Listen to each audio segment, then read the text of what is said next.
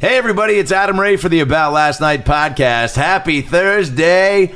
Almost at the end of the week. Yes. Big thanks and shout out to Wise Guys Comedy Club in Utah for the hosting and hospitality for the live ALN podcast last night in Salt Lake City. Unbelievable. Great turnout, great crowd, great ALN fan support. It was so fun. Live podcasts are the best. I'm so glad we have more coming up in Austin at the Moon Tower Comedy Festival and in Vegas at the Crapshoot Comedy Festival. Those dates, April 20th through the 22nd in Austin and May 18th through the 20th in Vegas. So fun. Thank you everyone that came out. Thanks again to our buddy Marcus for coming on and crushing it. That episode will be posted in the next few weeks, so be on the lookout for that.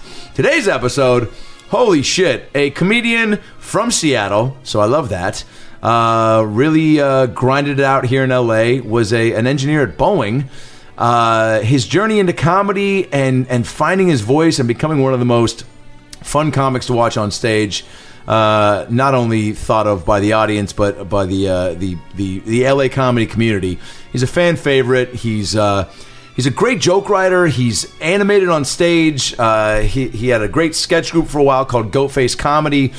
He's got an amazing alter ego character called Lance Can't Stopulous that we get into. We cover it all, as well as his new special that just dropped on CISO today. You can get it streaming today on CISO, called There's No Business Like Show Business. Talking about Fahim Anwar, baby. Fahim Anwar. Heard of that name? Probably. And if you haven't, you will. He'll be a household name, man. He's one of those guys, just so funny, undeniably so funny, and he's from the Pacific Northwest, so he has a special place in my heart.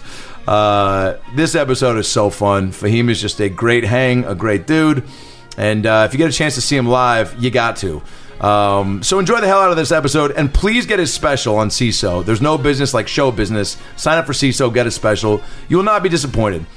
Tweeted us, tweeted him, tell him you love the episode of the podcast and that you loved his special. Follow him on Twitter at Fahim Anwar, FAHIMANWAR. Follow me on Twitter at Adam Ray Comedy, at Funny Brad, at ALN Podcast, at ALN Podcast on Instagram, Brad Williams Comic on Instagram, Adam Ray Comedy on Instagram, AboutLastNightPodcast.com for all the ALN merch. Get all that shit, bring it out to the shows. We'll sign it, take pictures. Our merch home is now, again, at AboutLastNightPodcast.com. And get your ALN merch. When you subscribe to the podcast on iTunes, if you've given it a 5-star rating and commented on the iTunes page, then go to our podcast site, AboutLastNightPodcast.com, get your merch, bring it to the shows, and show the love, baby. Huh? So many great shows coming up, by the way. This weekend, I am in New York City at one of my favorite clubs on planet Earth, Gotham Comedy Club in Chelsea. It's one of the best clubs I've ever been to, one of the best clubs in New York. Can't wait. Sandy Danto coming out, Avery Pearson. We're doing music. I got special guests popping in. A new hour since the last time I was there, which I'm very pumped on. Hopefully going to shoot that soon. So get your tickets at GothamComedyClub.com. I'll be there tomorrow, Friday, 2 shows, Saturday 2 shows, and Sunday 1 show. And then I'm back to LA. And on March 14th in Los Angeles, Tuesday, 8:30, Adam Ray and Buddies at the Comedy Store. Me, Harlan Williams, Dana Carvey, Kevin Nealon, Elijah Schlesinger, Dion Cole, Josh Wolf, Carol Leifer. Holy shit, this lineup is so stacked. Tickets you can get at ComedyStore.com. I highly recommend you come. 8:30, March 14th. That's a Tuesday at the Comedy Store main room. And then next weekend, I'll be in Dallas, Texas at the Addison Improv, co-headlining with my boy Amir K from Mad TV. That's Dallas, Texas, Addison Improv, March 16th through the 18th. Get your tickets at AdamRayTV.com. Brad Williams this weekend, where Brad's on the road just nonstop. He's in East Providence, Rhode Island this weekend at the Comedy Connection. I'm sorry, that's where he is next weekend. This weekend he's in Orlando, Florida, hanging out with Mickey Mouse and Shaq and Tiger Woods' wife at the Orlando Improv, March 9th, 10th, and 11th. Get your tickets at improv.com. And the next weekend, March 16th through the 17th at the Comedy Connection in East Providence, Rhode Island. All right? A lot of great guests coming up, more episodes, more fun. If you haven't subscribed on iTunes, do so. Go back, listen to past eps. This one today, one of my favorites. Chris Porter returns next week. as well as my buddy Ben Lyons from E! and from ESPN and from ESPN LA, as well as the return of Theo Vaughn. All right? So much great shit coming. So make sure you are subscribed on iTunes so you can get the fun every Monday and Thursday. And check out our promo videos that our promo video. We've dropped one on my Instagram and YouTube channel, and the other one's getting ready to drop in a few weeks. All right. I think that's it. So now that we've got the tour dates out of the way, those are the Twitter handles and the merch info. Sit back, relax, and enjoy a brand new episode of the About Last Night podcast with our buddy, the very funny Fahim Anwar. Well, the weekend's over, so it's time to chat about it. Got a midget and a Jew, so why don't you sit down and listen to our dope podcast during lunch, dinner, or breakfast. Brad Williams and Adam Ray are here for you any time of the day. So come on and treat yourself right. It's About Last Night. It's like 40 minutes away from all this, where we're at in Hollywood. Yeah. So I would drive up at night, and I would get really sleepy because it's the end of the night, and I have to drive back to my apartment in Long Beach. That's crazy that you did that. Mm-hmm. Yeah. You ever look back on, like, all the stuff you did and think about if you had to do it over? You're like, I don't know if I have it in me. No. If somebody mapped out, like, or showed you, like, a little reel of, like, your life, what it's going to look like to have to do what you need to do. But again, like, and we've talked about this before, that delusion and that's your fuel. Yeah. It is. You need it. If you knew how hard it was to be a successful stand-up comic, no one would ever do this. Mm-hmm. And if, like, the same way you lived in Long Beach, I lived in Fullerton, California, Orange County, for years. I just moved to Hollywood even further, a year and a half ago. Yeah. So yeah, you drive out to the Laugh Factory, do one set, and then drive back. Or do one audition, and like, well, if I had one audition, that was my day. Yeah, because sometimes I would just hang out. Like, I didn't even have a gig. I would like drive all the way up just to be a ghost at the Improv. People were walking through me. I remember those times, man. But right? You know what? That's what you do because you want people to associate you with stand-up and being a comedian, and like, oh yeah, that's Fahim. He's a stand-up comic. Yeah, you kind of realize just leaving your apartment is a big part of being. There's only so much you can do when you, like, sitting at your place and messaging people, can I be on your show, is not grinding. Yeah. I mean, there's a piece of that, of like building, if you've built the relationship, you went out that night, you met some guy, you got back home and you followed up, or that is, but just, you got to have a percentage of everything. You have to have a percentage of actually getting up. You have to have a percentage of grinding on Facebook and be hitting people up for shows. And then there is a percentage of hanging out. Some people do too much hanging out and not enough getting up. Dude, yes. There are a lot of people that I know just for hanging out. I've never seen them actually do stand-up. Yeah. But I guess they're comedians. I've heard that. They've posted photos on Instagram of flyers of shows that they're going going to do. And that's what's so funny about our art form is that anyone can just declare themselves as such. Yeah, because there's no comedy police. Yeah, and there's no, anybody can just say I'm a comedian. Nobody could say I'm a neurosurgeon. That is and that's the one, like, as great as this profession is, like, I mean, what is that people can just get up, take a picture of them at the Laugh Factory, do it 4 times, and go and put, like, hashtag comedy life, and then all their friends go, God, look at you doing it. But that's also what's frustrating, hustling. Even at our level, where we've done some stuff, and do you know how famous you have to be for the average person to know you as a comedian? Yeah. So even though we're no slouches or anything, when you're in an Uber or they're like, "What do you do?" or you tell a stranger, you're like, "Oh, I'm a comedian." They feel sorry. Deep down they're like, "This guy." Oh man, dude, that happened to my Uber to the airport yesterday. I've done some shit. I got in a fucking legitimate argument because he goes, "Oh, traveling all the time, that must be the worst." And I would just go, "Actually, it's the greatest thing ever, dude." I go, "What do you do?" He goes, "Oh, I work in like blah blah blah." I go, "Do you love it?" He goes, "No." I go, "I love what I do." I go, "And the traveling?" I go, "I have no wife and kids. What do you have?" He goes, "Both." I go, "There you go, man." I go, "Stop the fuck down." Let me out. By the way, Delta Airlines, and drop me off here. It's a Quiznos, but I'll walk. Your negative energy sucks. I always say I'm an engineer now, just because it nips the conversation in the bud. If you say you're a comedian in an Uber, like, you're gonna talk for a while. I know. Well, especially out here. Yeah, and when you say, "Oh, I'm a comedian," you get the "Oh, you're a comedian, tell me a joke." I'm sure people say like, "Oh, I'm an aerospace engineer." No one goes like, "Build me an airplane." No, right now. Then it just gets very Design quiet. me an airplane. No, just the conversation ceases and the Spotify goes up. That's the craziest Uber experience There's a bit in your special about. Oh yeah, Nuke, right? yeah. Which, by the way, and I texted you. So good. Oh, Well thank done. You. Oh, thanks, guys. Yeah. Thank you. Yes. On many levels. Your special. There's no business like show business. Correct. Now you can get it on CISO. Yes. On demand. So as you're listening to this, you go, "Hey, pop it in. I like Fahim. Just go to CISO, Yeah. and do it. Just watch it." CISO's getting increasingly more popular too, which I love. I feel like the timing of your special hitting, it's like they've had a handful now on there. Yeah. And it's like more of a. It's kind of nice to see some peers on there. And, Yes. like I love Rory, Nick, and Joey Sure. Diaz has one. Yep. Stanhope. Lachlan. So they're kind of they're when you building get their library. And when you get names like Doug Stanhope and Joey Diaz and Janine Garofalo, who all have specials on CISO, like that adds, because I'll admit when I first heard people like, "Yeah, my special's on CISO," I'm like, "Oh, so it takes a while to build. Is that a thing? Like, I don't know. know. Is that something Yeah. that I should be It's so funny. watching?" But remember having that same feeling about Netflix? It's like nothing's something until it's something. Yeah, and that is Wow, a nice did you thing read that about- on a fortune cookie, Adam Ray? You know what? Like, Nothing You know what? something until it's Look, something. sometimes I say things that don't sound profound or smart, No, but I'll they buy actually it. have I'll some buy substance. Because Thank you. I have this quote that's kind of along the same lines. Yeah. Like, my quote is like, "You're not a thing until you're a thing." Yeah. And then the only reason you're a thing is because you're a thing.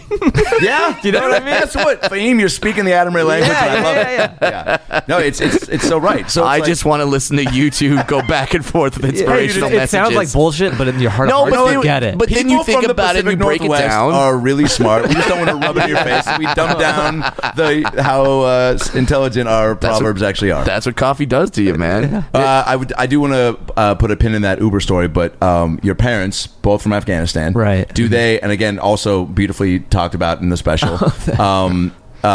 Did they, growing up, have, just speaking of like us talking about like hilarious, not properly worded anecdotes? Did they? I mean, I know they weren't for your comedy. At least your father wasn't, right? Yeah. But did they, like, was there advice or any, like, anecdotes or nuggets of, like... My dad's like, "You got to get him up top, and then no. You got to close strong." No, he was never. No. Well, but not for comedy, but for what's so life? interesting, yeah, my dad's always, dispensing pearls of wisdom, but it's kind of like immigrant dad wisdom, which is like be a doctor and have a nice house and all this stuff. Yeah. So Yeah. It's just like boilerplate stuff for immigrants. Yeah, because like they're really, especially from Afghanistan, like when you tell your parents I'm going to be a stand-up comedian, did they have a frame of reference? Like, did they know? Did they know what that was? Yeah. What's interesting about, I would say, And I don't know how long they lived here, so I could be very condescending right now. No, be like, they're well do they aware. know No, about 'cause- laughing? Yeah, they know. It's so interesting because like my dad loves Steve Martin. Like he's Okay. one of his favorites. Mm-hmm. Yeah, that's the thing with Afghans is like they love art, but they want their children to have nothing to do with it. So we're like Someone else- well, yeah, they want us to be purely consumers. Yeah. And once you get into it, it's yeah. kind of like porno. You want to Yeah, for watch sure. porno. You don't want your sister to be in porno.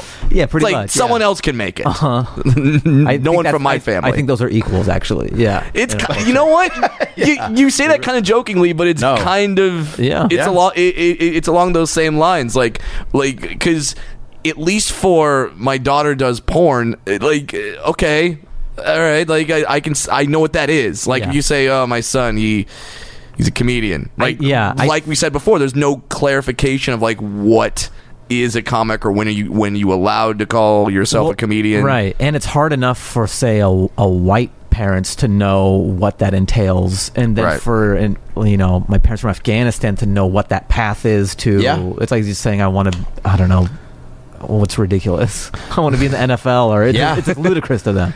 So when you were in Seattle, which is where you started stand up, right? Yeah. And stop us if you've regurgitated the story, but I mean, so you there was a contest, right? The Apollo, or what do you mean? Yeah, in Seattle. Yeah. What was your interest in stand up prior to that? Because that was your first time on stage. No, it wasn't the first time. Oh, wasn't? No, like I think I was 19 when I did that Apollo show. Okay, I talk cool. about it in the special. Yeah. I close with this. It's a great story. It's great. Yeah. But I think I was doing stand up right after I graduated high school. Okay. So I went to Woodinville High School. Nice. And then I think at the end of the year I did some comedy. I did like 30 minutes of stand-up, which is absurd. Dude, the amount of 30-minute gigs I did my first week we were prolific, bro. I mean, the amount of Charlie Brown 12-minute act-out bits that I did. Yeah. I mean, it's like, but again, that delusion. You're like, to get up there with that comments to even try 30 minutes at that age and that early on is so crazy. You look back at that even 5 years in there, go, well, how did I talk for 30 minutes? Where were you in 30 minutes? I don't even know what I was talking, huh? Not at an open mic. No, it was we did it for the school. We put on this assembly thing, like a comedy night. So it was in the theater. And did it go well? Yeah, it was great. But it's all my friends and stuff, and it's school, so it's a very insulated environment. Totally. But there's, I mean, I feel like, and correct me if I'm wrong, but like the timing and just like your natural like observational skills and physicality has always been there, yeah? Yeah, from the start, yeah. You were like that with your friends and everything, and yeah, I would say so. Yeah. And you get closer to it the longer you do stand-up. I think you know that as well, or any stand-up is just the longer you do it is the closer you get to you off stage, on stage. Totally. Yeah. But yeah, I started with that 30-minute set, and then I started going to the Comedy Underground because Pam Mann, I don't know if because you're from Seattle. Yeah. Pam Mann was part of Unexpected Productions. I know of them. They did the they were like our groundlings. They did the not Jet City Improv, the one at the Pike Place Market. Yeah. You go downstairs. Yeah. So she was teaching an improv unit for our theater department. And so we did that for 2 weeks, and she was at that comedy night and saw me do stand-up for 30 minutes, and she was like, oh, my friend does stand-up at the Comedy Underground. You should do a set there. And because I didn't know about that world at all. I'm just like a 18-year-old kid in Woodinville, Washington.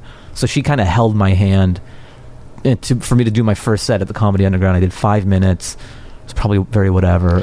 But it just got a lot easier than 30. Yeah. I'm like, I don't know how I'm going to pare this down. There's so much great stuff. So much material. You're really asking a lot here, Pam. Yeah. Can I do 10?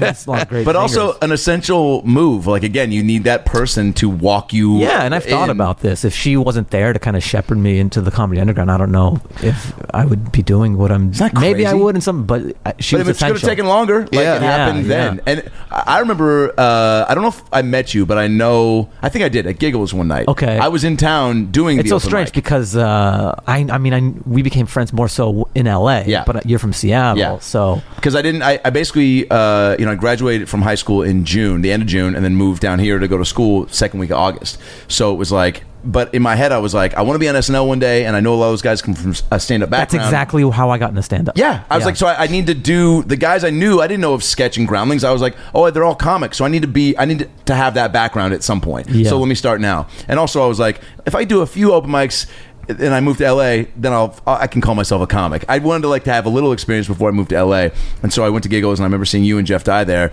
And dude, even I don't know how many years you've been at that point. This is 2001, but I remember just seeing you, and I think you talked about the engineering stuff, and I was like, oh man, this guy's so funny, and he doesn't even do this. Like, it just was really intimidating. But also, I remember he had a joke too, and I don't know if you remember this, but it was about. And it is how I knew I really was like, oh, this could be a cool, fun thing to do, because I was like, I think similarly to some of these guys, I used to always talk about the lifetimes of the rich and famous shows, or like the VH1s, what was they were called like J-Lo. I used to have some bit of it was the Sweet Life of Jennifer Lopez. Right. Yeah. That's what it was. Bit, and it was like, because they would be like, Jennifer Lopez has a $14 million house carved with Italian fancy marble, but not the best, but not like any marble. It's the marble made of like Zimbabwe children's tears. Yeah. Her face cream was made out of like ground up fetuses from a third world country. It was just something absurd. But dude, I had so been thinking about that. So when I was like, it was really inspiring, because I was like, oh fuck, like I think along the same lines.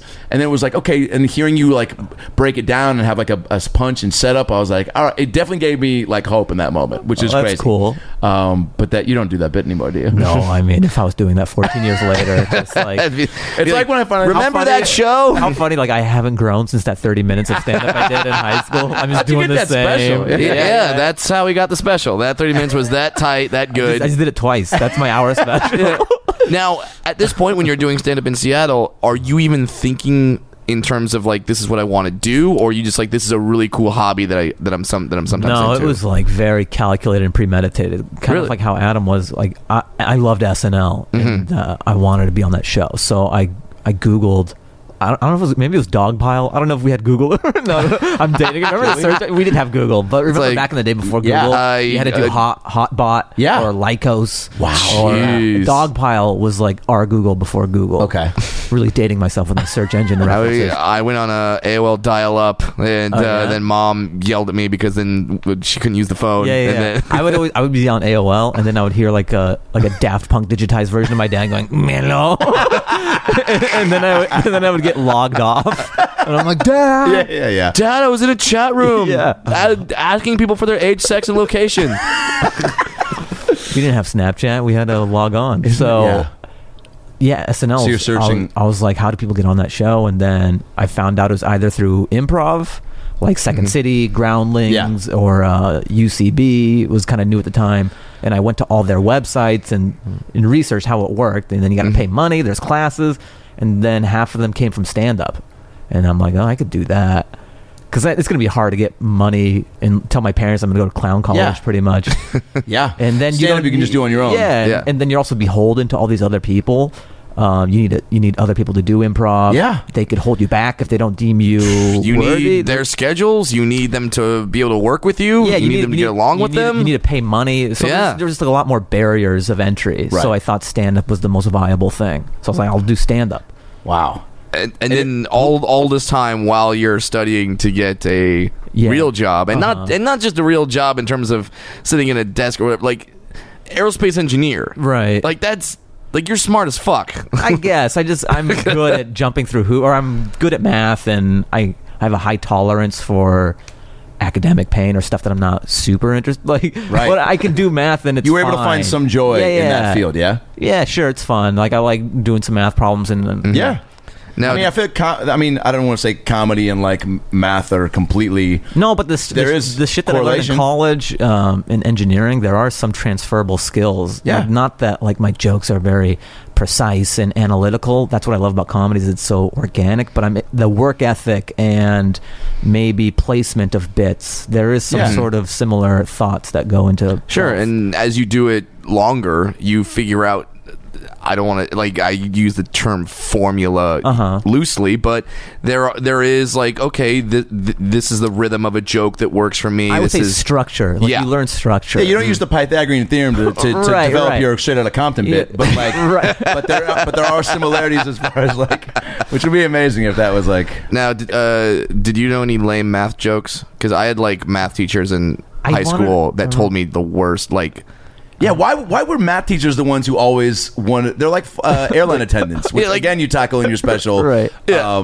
You're like, no, math is fun. See, you could do a joke. They always to me were the ones that were like, this seems like an appropriate time to insert some comedy. Like, maybe because it's so dry and boring. Yeah, like, we got to zest this up. 7, 8, 9. Who was your guys'? Did you have a math teacher that did that, or did you have any teacher that encouraged Fahim's comedic endeavors? I don't know about like comedy. Yeah, well, I kept the world separate. Nobody in college knew that I did stand up, and you weren't even like the jokes are in class. I mean, I was in elementary school and stuff, and then we moved school systems. I was in Mukilteo. Yeah. OV, I went to middle school there, and then Serene Lake. I don't know if you know Serene Lake. I do. So I went to elementary school there. Wow. And then I think like in 6th grade or 6th or 7th grade, we moved to Woodinville.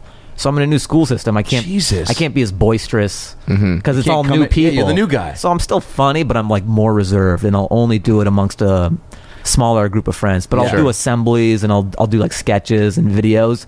But I'm not big man on campus. Well, and you're not putting yourself completely out there because these are new people. You don't trust them yet, and you don't want to be the guy that just comes into a new school and goes, "Hey, everybody, I'm the funny guy," and everyone just goes like, "Fuck you, no, you're not." Yeah. By the way, how was that? Just going from like bouncing. I mean, I never had to do that. I hated it first because we moved during the summertime, and just that whole summer. There goes your summer. I was just playing PlayStation. I was playing Tekken upstairs like the whole summer. Fuck yes. I mean, there's nothing wrong with that. I mean, there is after a couple of weeks. You can only see so many cutscenes. You a Yoshimitsu or a King guy? I was Eddie Gordo. Eddie Gordo. Okay. That was my- Good yeah, character. the Adam has capoeira. no idea what the fuck we're talking about. Fuck you. Oh, you play Tekken? Yeah, man. Oh, okay. That was one of People the get one so mad when you're Eddie Gordo. They're like, man, it's bullshit. It's cheating. Yeah. Because he's just doing all these like helicopter kicks. I would be and- Eddie Gordo all the time because I was bad at the game. Yeah. That was you one go. of the few games that wasn't a sports game that I played. Do Okay. you remember Sega Saturn? I do, yeah. Yeah, I was one of the guys that got duped into buying one of those. Yeah. Yeah, I remember my Should have mom. waited for Dreamcast. Yeah, like, this is gonna be the thing, Well, and Sega Saturn's- then it wasn't the thing. Their whole thing was you get 3 free games, and I how was they like, get you. "Fuck yeah, dude!" But the games were terrible. They had a baseball game that I liked. They did. Yeah. Yeah. Are you? Were you a big video game guy? I growing was. up? It's so Yeah. crazy because I'm not anymore. I But know. it was such a big part of my life. Yeah. I dropped out like after Xbox. I haven't been in the game. What was your game? Let's see. I mean, Tekken was one, Yeah. and then FIFA, big FIFA guy. Yeah. And then on Dreamcast it was Virtua Tennis.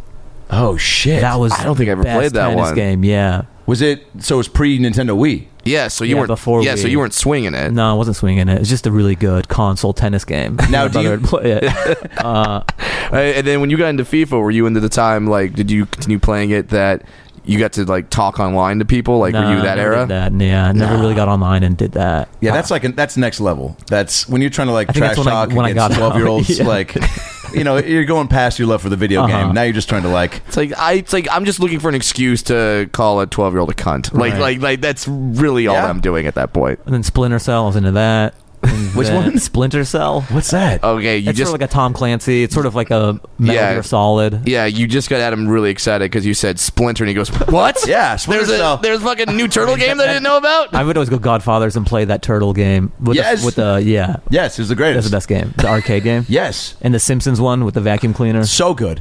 I mean that is my like if and when I get to a point to where I can just have some fuck you money, I want an arcade. Yeah, I probably get the X-Men game with the 4 TVs. 1,000%. Like the Oh, tube yeah.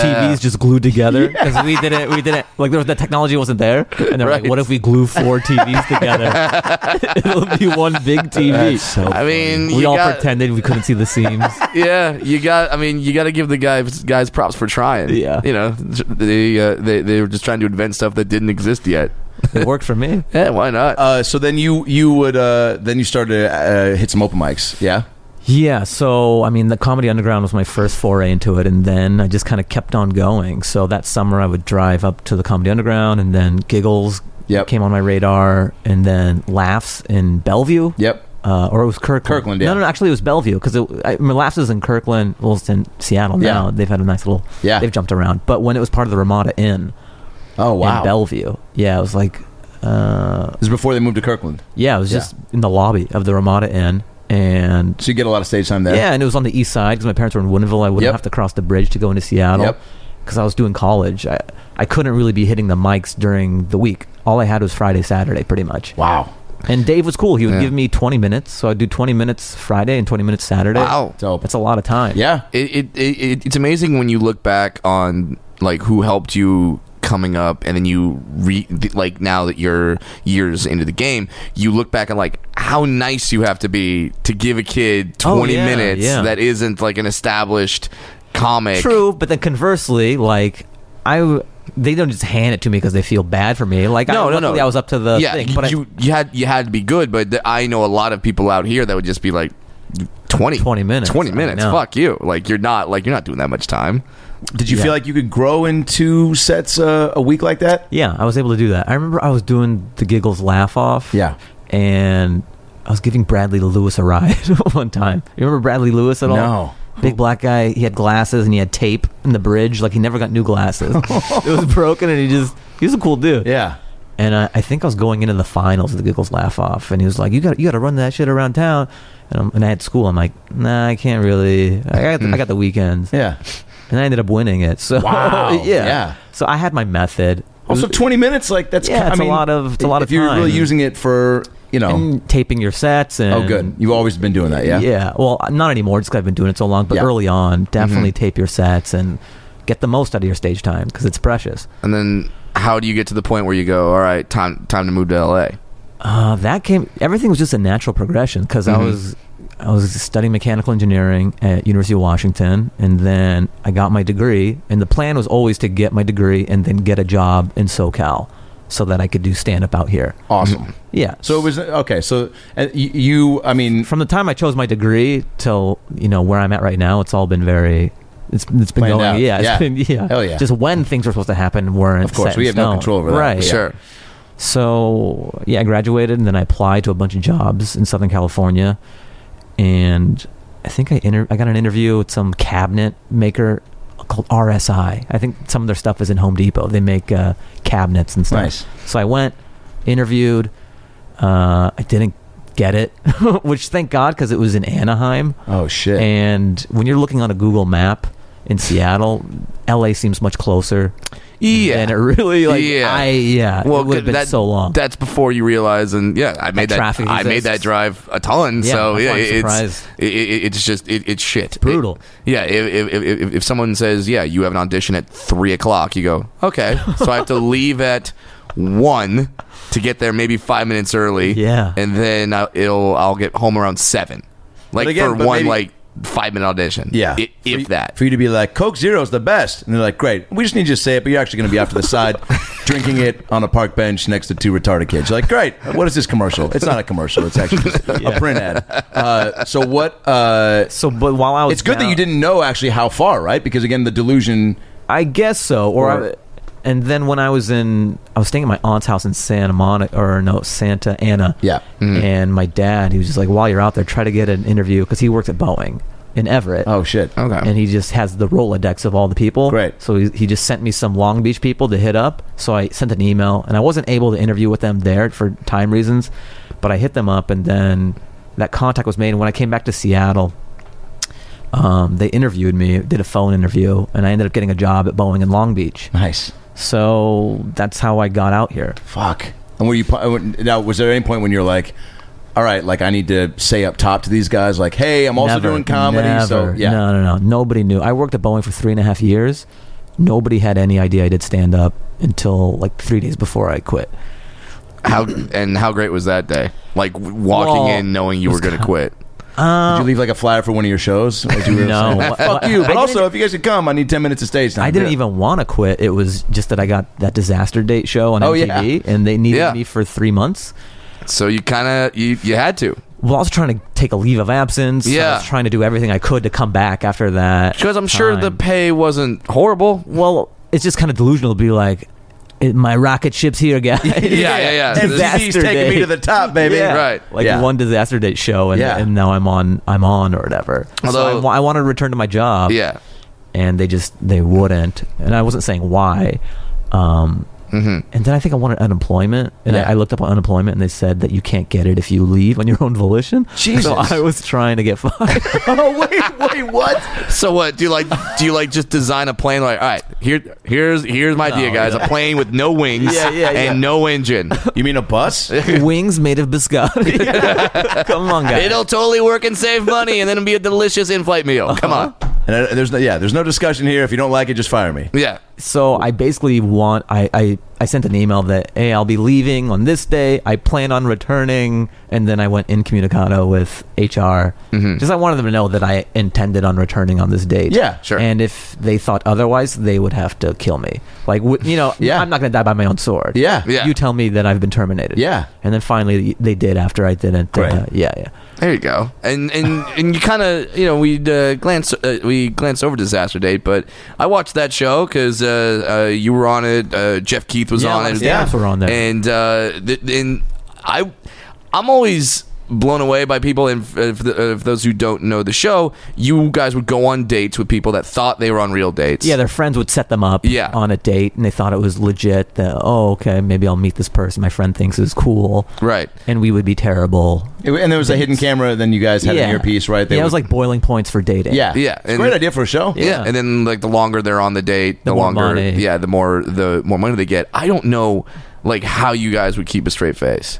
Just like, and to be that dickish to someone that you don't know, I guess because incredible to me. You want to keep the ruse going, and there's just so much riding on this production that you're not breaking it. I think you laugh way more when you're watching it than when you're in it. Yeah, because you're like, I got to keep this ball up in the air. Were there some that were just so hard to, like a date that was maybe onto you, or you were I like think the first one I ever did, she knew something was up. Like she left before. It was just so weird. I was like a ghost hunter, and I was looking for shit, and it was just too much. I've got like a contraption. It was just too absurd. too weird. And when they start looking around, yeah. Come on, I'm not gonna bring my ghost hunting equipment on a date. So okay, I can see how one might be a little suspicious of that. Yeah, but nobody else walked out, I think, or maybe one other person did, but it was much longer into the date. You know what though? In LA, like those types of things aren't that crazy, right? I guess. I don't think they are, because you drive the streets in LA and you see people on the sidewalk. There you go.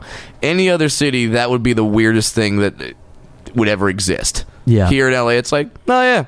Mm-hmm. That makes sense. Did you adjust to LA from Seattle, Long Beach, like pretty well, or did it take you a minute to not only for the comedy scene, but like just life in LA? No, it was weird, man. Yeah. Like, it took some adjustment because sure, I was living not so much Long Beach, but LA, because I was driving up here to do shows. Just some of the things are things you don't encounter in Seattle at all. Mm-hmm. Like donut time, you know, just like I would see all these like men dressed as women on Santa Monica Boulevard, and I'm like, why is nobody talking about this? or like it's like something I don't know about, but everybody else does. Yeah, right. Like here, it's just like, oh yeah, that's where Training Corner. Yeah, they all hang out at this donut shop. You don't know this? That was one of my first jokes because I used to live right by there, and I was like, I don't know what, and I would always see them dancing. So it was dancing trannies, and it was always around the same time. It was like between 3 and 4. I'd always be coming back from my from Universal Studios, and I would see them. And I was like, man, I don't know. And I would go on stage and never really got a great response. But I was like, it was so personal. I was like, I don't know what it is. Because it was so new to you and it's so old hat to them. But they were always dancing. And sometimes I saw them like doing synchronized choreography. And I was like, what is it about the smell of like apple fritters that makes these men like want to bump and grind? But they had like all these. And I was like, it looks like a fun corner. Like being a tranny seemed like really appealing. You get to hang out by donuts all the time. Yeah. But like what if you really love the donuts there? And you're just not in that culture. And you're just like, just great donuts. I mean, everyone thinks that I'm into this other thing, but I just love love their fritters. What else would you see that was like totally culture shock? I went to the Cafe 101 for the first time. Yeah. Mm-hmm. And everyone was just dressed so weird, and it's just man, like it's so bizarre. And now it's so second nature to me. I don't really see it anymore. But coming from a place like Seattle, and you're at Cafe 101, everyone is like a Sims character, like I talk about in the special. They just choose their own outrageous outfit, and nobody bats an eye. No one makes fun of anyone because they're equally bizarre. Yeah. There's kind of something great in that, though, too, right? Yeah, of just a freedom, like, and then. Well, I mean, as much as there's the judgment, like there is the acceptance. There is that thing that nobody has to grow up out here, and the perfect example is the Rock and Roll Ralph's on Sunset Boulevard. Oh my God. It's just a regular grocery store, Ralph's, but it's on Sunset Boulevard. That's right by my apartment, and so I know it very well. It's so funny and humanizing because people in LA get to choose an archetype that they want to be. Yeah. They could be like a punk person, or they can be like a hip hop person, or like you're choosing something in a snowboarding game, right? Yeah. But I saw a dude like this old rock, and there's no age cutoff too. You could be 55 and dress punk rocker. There's a guy in my building. No one's like sorry for you. They're like, oh, that's his thing. There's a dude in my building. We call him Grandpa Rock and Roll because he is well over 60, full head of like bleached blonde hair, and he wears leather vests with no shirts, and goes to the gym and works out every fucking day. I see a guy like this at that Rock and Roll Ralph's holding a plunger, and that was just hilarious to me that even though you want to be this thing, he still has to unclog this shit out of his toilet. So at the end of the day, you're still a human being. Yeah, you still have to do human things. Yeah, but now you want to do it. An eagle, right? But I have to do it like I always laugh when like I just picture like whenever you picture goth kids just doing normal shit. Like okay, a goth kid takes his driving test. Like that's funny to me. Also, I've always thought about like goth kids. You'll see them and they'll have these clothes and like so many pins in their pants. Yeah. This sort of like I don't care attitude. Like if you didn't care, you would just buy some pants from Ross. Yeah, right. That like I'm visualizing you in your room safety pinning all these. You care so much, right? About not fitting in. Yeah. But then fitting in with the people that also don't want to fit in. Right. That you have to. Yeah. It's to be in LA and just see all and the crazy part is me as a little person, I know that they're all looking at me going, "What the fuck is up with him?" Yeah. It's like I don't know. You're wearing ski goggles and it's July and you're in Hollywood, but yet you're looking at me like I'm the weird one. But again, we've talked about this too, like the lack of awareness of like dwarf stereotypes. Like you could wear, some of the outfits that you mentioned in your special, like something insane. Yeah. Like, and people would go, "Oh, that's what dwarfs do." Yeah. Oh, they really like anime. Yeah. They really like anime characters on their shirts. Yeah, that's what we do. It's strange because it's LA, you see people in these weird ass outfits and stuff, and you look at them and go, wait, is that something I need to be doing now? Like, is that a new trend? Yeah. Like, is that something that I don't want to be late to the party to? Good point. Right? Like seeing something and not having a total awareness set of like making your own paths. You're like, oh, that guy's got a cool jacket and a weird Fu Manchu. Is that? And I think I've seen him on TV. Is that what you do? But usually they're so outrageous. Yeah. They never become trends. Yeah, right. It's like, well, they wouldn't want it to either. Yeah, no, this is so outer space. They want to be the guy that carries a hockey stick wherever he goes, and like, unless you're Casey Jones, that's really fucking weird. So that was so new to me. Just where would you hang out? Where would you? Because I don't think I saw you coming around. When you were in Long Beach, I would see you at shows here and there, but not as obviously consistently as now. Right. Because you were only coming up how many times a week? I was just kind of getting in where I fit in. Yeah. So I wasn't getting spots at the store or even the Improv, but I was hanging out. It was easier to hang out at the Improv. Yeah. I feel like the Improv is neutral waters. Yep. Anybody can hang out there. Yeah. Mm-hmm. The store's like that too, but people kind of feel afraid because if you don't know somebody, because there's that patio. Yep. Yeah. The factory is like Fort Knox. I mean, they've got 2 Kung Fu Ninja grips, right, to bar you from going up to the. Yeah. So that wasn't even on my thing. Right. So I would hang out at the Improv, and I would do the Sportsman's Lodge. Me too. Do you remember the Sportsman's Lodge? Yeah, Jimmy and Joey's show. I did a bunch. It was the only place to get up on Friday and Saturday. Yeah. So I would do that. Any rooms in Long Beach or? Yeah, I would do some OC stuff. Yeah. Later on, there was this Dino Archie. He had this bowling alley show. I would do that. You would find these sweet these secret, so many bowling alley spots. shows, and then the amazing part is that someone would be really good. Like they'd be really good shows, with really attentive audiences. Like, and sometimes it was strange because you had to time your jokes along with some guy bowling. So you like, well, with Jimmy and Joey, the bus would go by, so you'd be doing your jokes and you'd hear like a.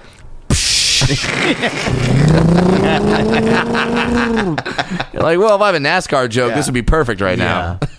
Did you have any shows along the way in those first few years before you moved up to LA? Did you have any shows where you were like, they were either discouraging or the opposite, that were just so? I mean, you strike me as somebody who has never had self-doubt about this being the right choice. Yeah, I guess. But I mean, I think we all go through that, where you have those nights or shorts, or we all want, especially starting out, like, to be so good so quick, and you get to a point, I think, too early where you're like, oh, I'm ready for this. I remember 3 years in being like, I can't believe I don't have a special. You know what I'm saying? So it's like we all go through that because it's natural, and you have an idea of how long it takes, and all of a sudden 3 years in, you're like, I'm crushing at these bar shows, so like, where's the next? How do I do this now? Yeah. So did you have any of that along the way, I guess? Or did you just understand the process of like, this is going to take some time? I would pad out my week, make sure I had enough shows. Remember Ted Twyman or Bill Word? Bill Word had some stuff. Okay. I would do some stuff in OC. There would be like 60 comics on the bill. It would go on forever. Jesus. I remember those shows. You just have to get up. You just have to fill out your week. Some of them are bad. Some of them are good. And sometimes you find your nice little hidden gems. And if you know you have a bad set, you're like, well, at least I fill out my week, so tomorrow I get to do this all over again. Yeah. You just try it again. You just have, it's like reps. You just got to get up, good or bad. You're going to learn. It's a data point. Yeah. So I would do that, and every year I would just sort of check in with myself, like, am I further along than I was the year before? Mm-hmm. Then I'm on the right path. It's okay. Did you have anybody along the way giving you any pointers? Like, I know for both of us, like Bobby Lee definitely like took us later on. Yeah. Once I got into the store, he was a big help. Yeah. So not early on, because I didn't know him until Chris introduced me, and I started coming around the Comedy Store only when Chris got passed, because we became friends.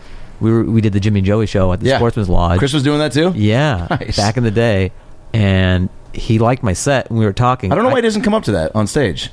He's always like Undateable and my Netflix why did they bring from the Jimmy and Joey show? Freaking Crystalia, like, remember your roots, exactly. man. That would have been great, by the way, if you shot your special there at the Sportsman's Lodge. Just true to my roots. Everyone's trying to talk me out of it, and I'm like, I'm not a sellout. You tracked down the bus that originally cock-blocked all your punchlines. I want authenticity. I want the real bus line to keep. And the passengers that were on that bus. Yeah. Hey, what's up? Adam Ray here for the About Last Night podcast. Just having a nice glass of wine, thinking about life and how great it is. Yeah, I love wine. I'm sure you do too. It's the drink of the people, you know? Everybody loves wine, you know? But you know what I hate? Is going to the store to get wine. Because, you know, I don't know a lot about wine. Do I love it? Yeah. Do I like to go wine tasting? Yeah. Did I go wine tasting for a bachelor party last summer? Yeah. Was it weird? For sure. If you're like me and you love good wine, but you can't even spell sommelier, it's time to take the stress out of wine shopping and try Winc. W-I-N-C. Winc is an amazing wine delivery service. That's right, wine right to your door. These guys work directly with winemakers and growers from all over the world to create delicious wine and deliver it right to your door. That's right, Winc's 100% satisfaction guarantee means if you don't like a bottle of wine that they send you, they'll replace it with a bottle that you love. No questions asked. Look, I don't just get sent random wine bottles, okay? I personalize them. I go through their catalog and I pick out what I love. But Winc, they also personalize your wine membership and recommend wines specifically for you based on the results of your palate profile quiz. Say that 10 times fast. So that they can really accommodate to what you love and what you love to taste. I rate all the wine that I receive from Winc so that they can learn about me with every order and constantly personalize the wine that they send me. If you sign up for Winc right now and get immediate insider access to the best fine wine from all over the world, you can find out about yourself, why yours truly, Adam Ray, and thousands of other satisfied wine lovers are raving about Winc. I use it. I love it. I love to get wine. You know, there's just so many things that are accessible now that can be brought to you. You don't have to leave your house for any reason. The best part, Winc is offering our listeners $20 off right now when you go to trywinc.com/ALN. And guess what? They'll cover the shipping. Yeah, no shipping. Think about that. You'll get free wine personalized to your palate, delivered right to your door. So try Winc right now, get $20 off, and get complimentary free shipping right now when you go to trywinc, WINC.com/ALN. That's trywinc, WINC.com/ALN. All right? Start enjoying life and how it tastes. And now, enjoy a brand new episode of the About Last Night podcast with Brad Williams and Adam Ray. I want to know when did, like, were you always a dancer? Because, all right, if you watch the special, yeah, there's a lot. You got some moves, special, dude. I'm like, there's a lot of dancing in this. but there is, but it's good. But it's good dancing. It's incredible. Like, okay, was that always something you were able to do? Yeah, and first of all, let me preface by saying I think it's good dancing for comedy. Because for a comedian, I'm pretty good. Okay. But the bar's not crazy high for comedy. But also, if I were to see you in a music video that involved a lot of like dancing, or you got cast in that, I don't think we would be surprised to see it, or you would be surprised to get it. Right? I guess. You'd be like, yeah, cool, I can do this. Yeah. I mean, look, I don't know if you're going to back up, like, you know, the Michael Jackson reunion tour. Exactly. But also maybe you are. Like, to me, you're incredible. if I get to work and just stop doing stand-up, I'm dedicating too much time to these jokes. Where does that even become an interest? I've always that's always been a thing. I've always told my people I would love to be in a step-up film. Oh my god! I think you need to write some sort of parody of it. Yeah, and I mean, obviously, maybe Lance can't stop. Yeah, the thing is almost a parody of itself, to be honest with you. But yeah, so I know there's so many of them. So you would see were step-up movies your influence? Or? No, that came much later. I've just always been able to dance because when I was really young, I was into Michael Jackson. Yes, and I would record specials on VH1, and I would hit slow motion, rewind, and I would try to learn the Billie Jean routine. That was the first thing. Yeah. Oh, shit. And so that's a good foundation for a dancer. To Michael Jackson, he's an amalgam of so many great styles, and then it's just kind of evolved into. I got into breakdancing in high school. I wasn't fantastic. Same here. Yeah, it was just so cool. I wanted to learn how to do all the power moves like head spins. I couldn't do that. I could do something very similar to a windmill. It just looked like I was having a weird seizure. But I could do. But I. It didn't help you were chewing a leather belt when you were. Yeah. For added effect. I can do some move called the coffee grinder. Oh, yeah. That's like entry level breaking. The coffee grinder. And then I could do the worm. Now, quick question. And that's about it. In my middle school, was this middle school breakdancing? Yeah. Middle and high. Yeah. because we're all around the same age. So for me, 7th and 8th grade, there was a group of Asian breakdancers, and then there was a group that we called the Russian Mafia. Where there was a guy named Pavel Shapovsky and Dmitry. He already had a full beard. A guy named Maxim something, but they were like the Russian breakdancers, and they would breakdance in the same area as Asian breakers were. And I remember one time the Russian breakdancers, I must have said something, because when I was playing basketball in the gym next door, and I came back, and the Russian Mafia had thrown my backpack in the toilet because I made fun of their breakdancing. Hilarious. So I came back, and I remember I had to go back. Sorry, this is a tangent, but I go back into class late because my backpack's just soaking wet. All my shit's wet. And I remember taking it out. And I remember as I'm walking out of the bathroom, I'm like, who the fuck did this? And I see Pavel Shapovsky halfway out the door, and he looks at me and just goes, that's what you get. And I was like, oh shit. So I go to math late, and we had a substitute teacher. Her name was Mrs. Pastrang. Funny how you never forget this. Mrs. Pastrang, she had a lazy eye, and I walk in, and my fucking backpack's soaking wet, and she goes, well, look who it is.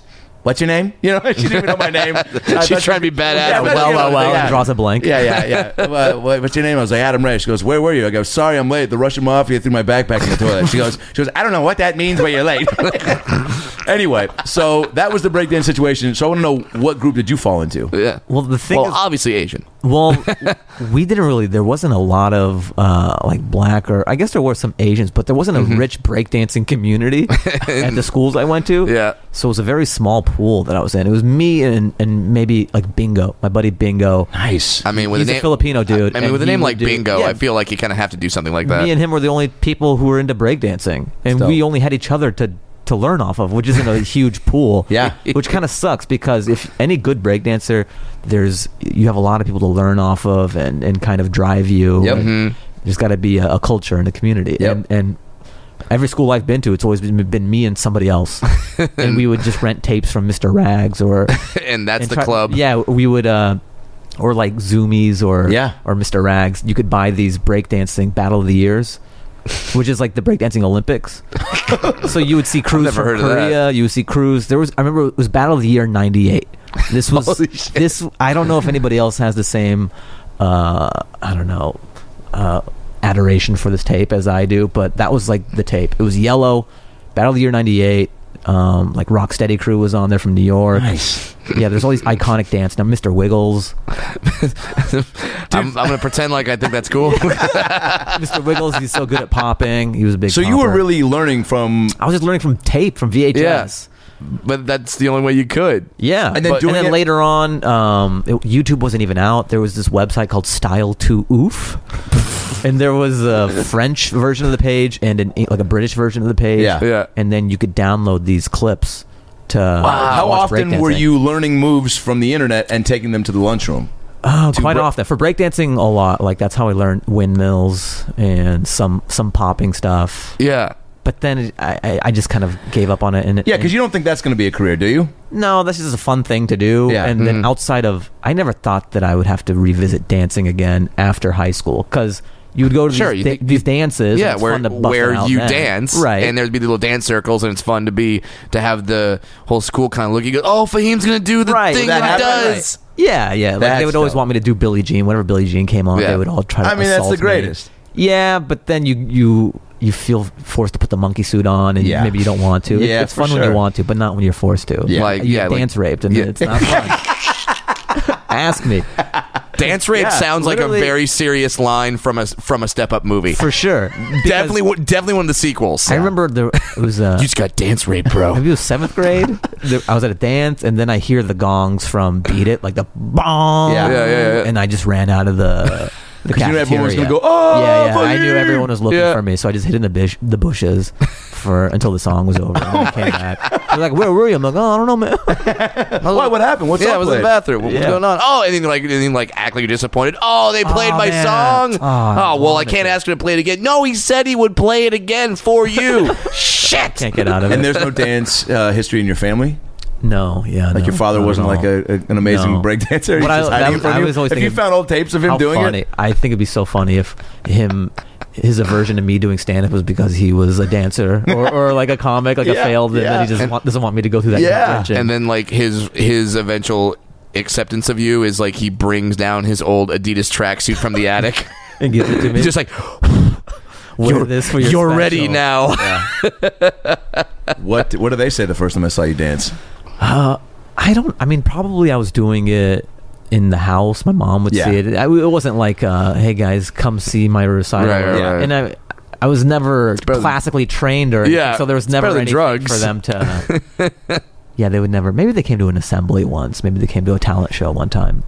Or my mom. I forget. So you think you're going to be done with it, and then when you get down here... Yeah, I'm working at Boeing. I don't think I'm going to be dancing ever again. The first engineer / breakdancer? And I'm not a big clubber either. Right. So it's so strange Which is surprising, because you're like the one guy that can actually do it. It's a catch-22. People think, oh man, you could dance. You must get all the ladies or whatever. Yeah. But then... Here's the thought process. Okay, I can dance. So what are my options? I go to the club by myself and just start dancing like a madman. Pay the light guy $50 to put a spot on you at some point. I'm just a guy dancing well by himself. Yeah. That's not appealing to a woman. No woman looks at that like, he must have so much more behind that dancing. Option number 2, go with my buddy, and me and him are dancing. Sure, it's good, but what's the dynamic there? Well, all right. That, and because like, and then even if you go and then like talk to a woman and say like, hey, do you want to go dance? And then she's like, yeah. And then you go and then you start doing like a routine. That's kind of weird as well. I'm not going to do a routine or anything. I know how to organically dance, but that's a hard sell. Just, hey, random lady, want to dance? Like, she doesn't know that I can dance.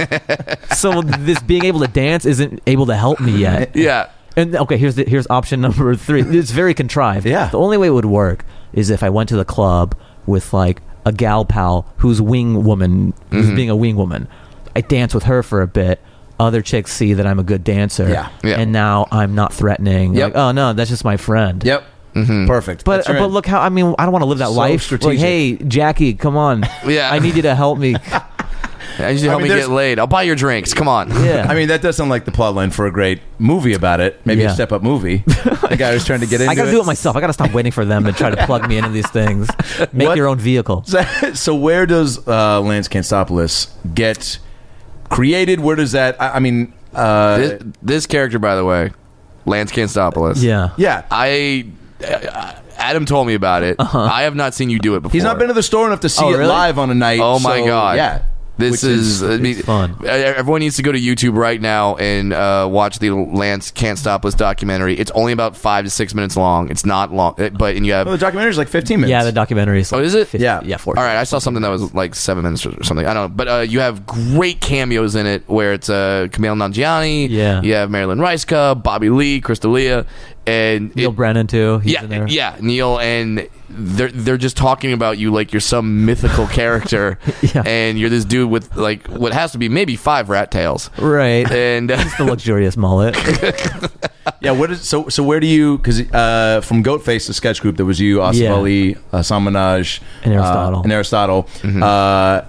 That definitely put it out there that you were like could like to do characters and stuff, right? Because you would do that in sketch. That's like, I love sketch, and right. like you love sketch too, and just that's another, because I was doing sketch even before Goatface, but Goatface was sort of the evolution or just elevating what I was already doing, right? Because I would do very do-it-yourself videos on YouTube, which has a certain charm to it, but there was something that elevated it when you bring Aristotle's production value and artistic eye as well. And I think for both of us, like having an interest in that and then choosing stand-up that was such a solo endeavor, there's something really rewarding and beneficial to work collaboratively with people, not only in the writing, but the shooting, and then like to put out quality stuff. And we both were doing it at a time when YouTube was becoming more prominent, and it was like, oh, what a great way to like, we don't have any credits, but like having a credit. It was a great way to showcase. Yeah. It was a great, even if it doesn't have a ton of views, and we were fortunate to have a lot of views, it's a great portfolio.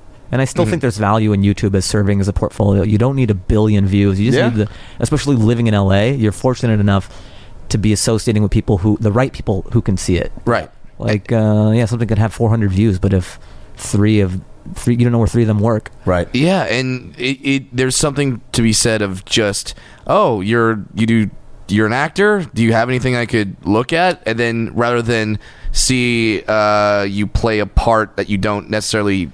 Yeah, you have a lot of control, and it's still your point of view, Yeah, like, because, I mean, yeah, some casting executive could watch you play the part that you played in Californication, the part of young Hollywood douchebag. Number 2. Number 2, true. Yeah. Nice. Yeah, which is an actual role. I looked up your IMDb. I got a check for 94 cents today. For that. Yeah, thank you. So who says being a young We're Hollywood going out tonight, douchebag guys. doesn't pay? We're going out. Yeah. But like, if you do that, that's one little instance. But then when you do a sketch, like, okay, there's something. Here's what I can do.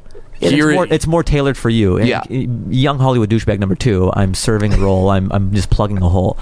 But when I do a sketch, there's it shows many facets of what I do. The writing, the acting, and it's more in line with what my gear is. Yeah, So- creating a character that's not just some archetype that someone else created. But and it's catered to you because you wrote it.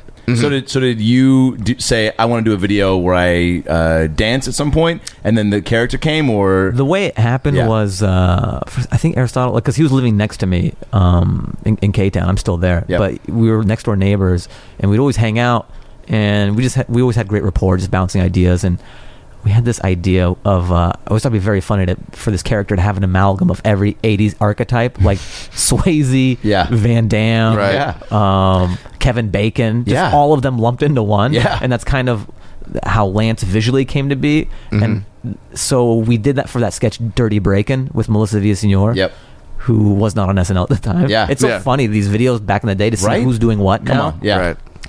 So that was sort of like just lampooning those 80s breakdancing movies where there's a girl who's classically trained and there's a guy from the streets who's like, you don't know real dancing.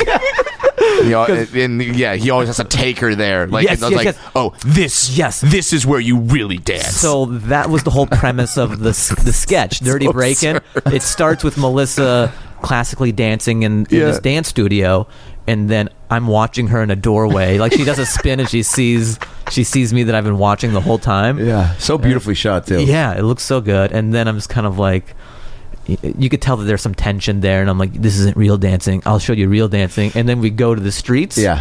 And then there's Leonard Robinson, and then like Keitra Long, and I forgot the other guy's name, but there's 3 African Americans dancing, and we're because I always hated that voyeuristic, or we're just popping in for a bit to watch the black kids dance. Yeah. And it's just it's like a zoo in these dancing movies. Yeah. Like they just go to the hood, watch them dance, learn how to dance, and then they're back in their white world. Yeah. Right. No. And then you just leave them like, oh no. And by the way, they just go to that corner. But they're like, oh, are they just dancing here all the time? I like, thought it was so shitty. It's Like, what they come do with me. I'm going to show you the black kids dance. and then you leave that, and it's back to this white movie. Yeah. Right. Yeah. So it's me and Melissa. We're watching them, and we're all into it. Yeah. Like we're learning all these moves, and then I get into it. Like, it's this big fun time where they're dancing, and then they pull me into the circle, and then I start dancing. And then at the end of it, the music cuts out, and Leonard's like, "Oh man, that was great." And I'm like, "Take my wallet." Yeah. like it turns out the whole time, Which is such a great. like he's just scared of black people. Oh yeah. But visually, that's how Lance existed. So So denim jeans, wife beater, and that mullety. I mean, beautiful. I guess Swayze hair, right? yeah, I would say Van Damme Hard Target is kind of more. It's really. I mean, and I love that you start with the visual of it, because like that is Because that's how it started. Yeah. And there was no accent. It was just me being this dancing guy from the 80s. And so the video did well. I remember. Yeah, it did pretty well. Yeah. And it's still one of my favorites. Yeah. It's so And then- beautiful. Yeah, and then when did you think to bring that character onto It the was stage? all by accident. Did you stand up? So I think some weeks or months went by, and then Willie Hunter was doing the Willie Hunter show in the main room at the Comedy Store. And he hit me up. He was like, "Hey, can you dance for like our musical guest or a musical number?" And I'm like, that'd be weird if I just had Fahim Anwar dance on stage. It'd be very strange. Yeah. Yes. And then I knew I had Lance in my back pocket, but it wasn't even. He didn't have a name. I go, I'll dress up and do it. He goes, okay, what should I call this guy? And then just on the spot, I was like, Lance, because it rhymes with dance in my head. And then Can't Stopopolis. Like, he can't stop, you know? I mean, so Lance Can't Stopolis puts it on the flyer. Night of the show comes.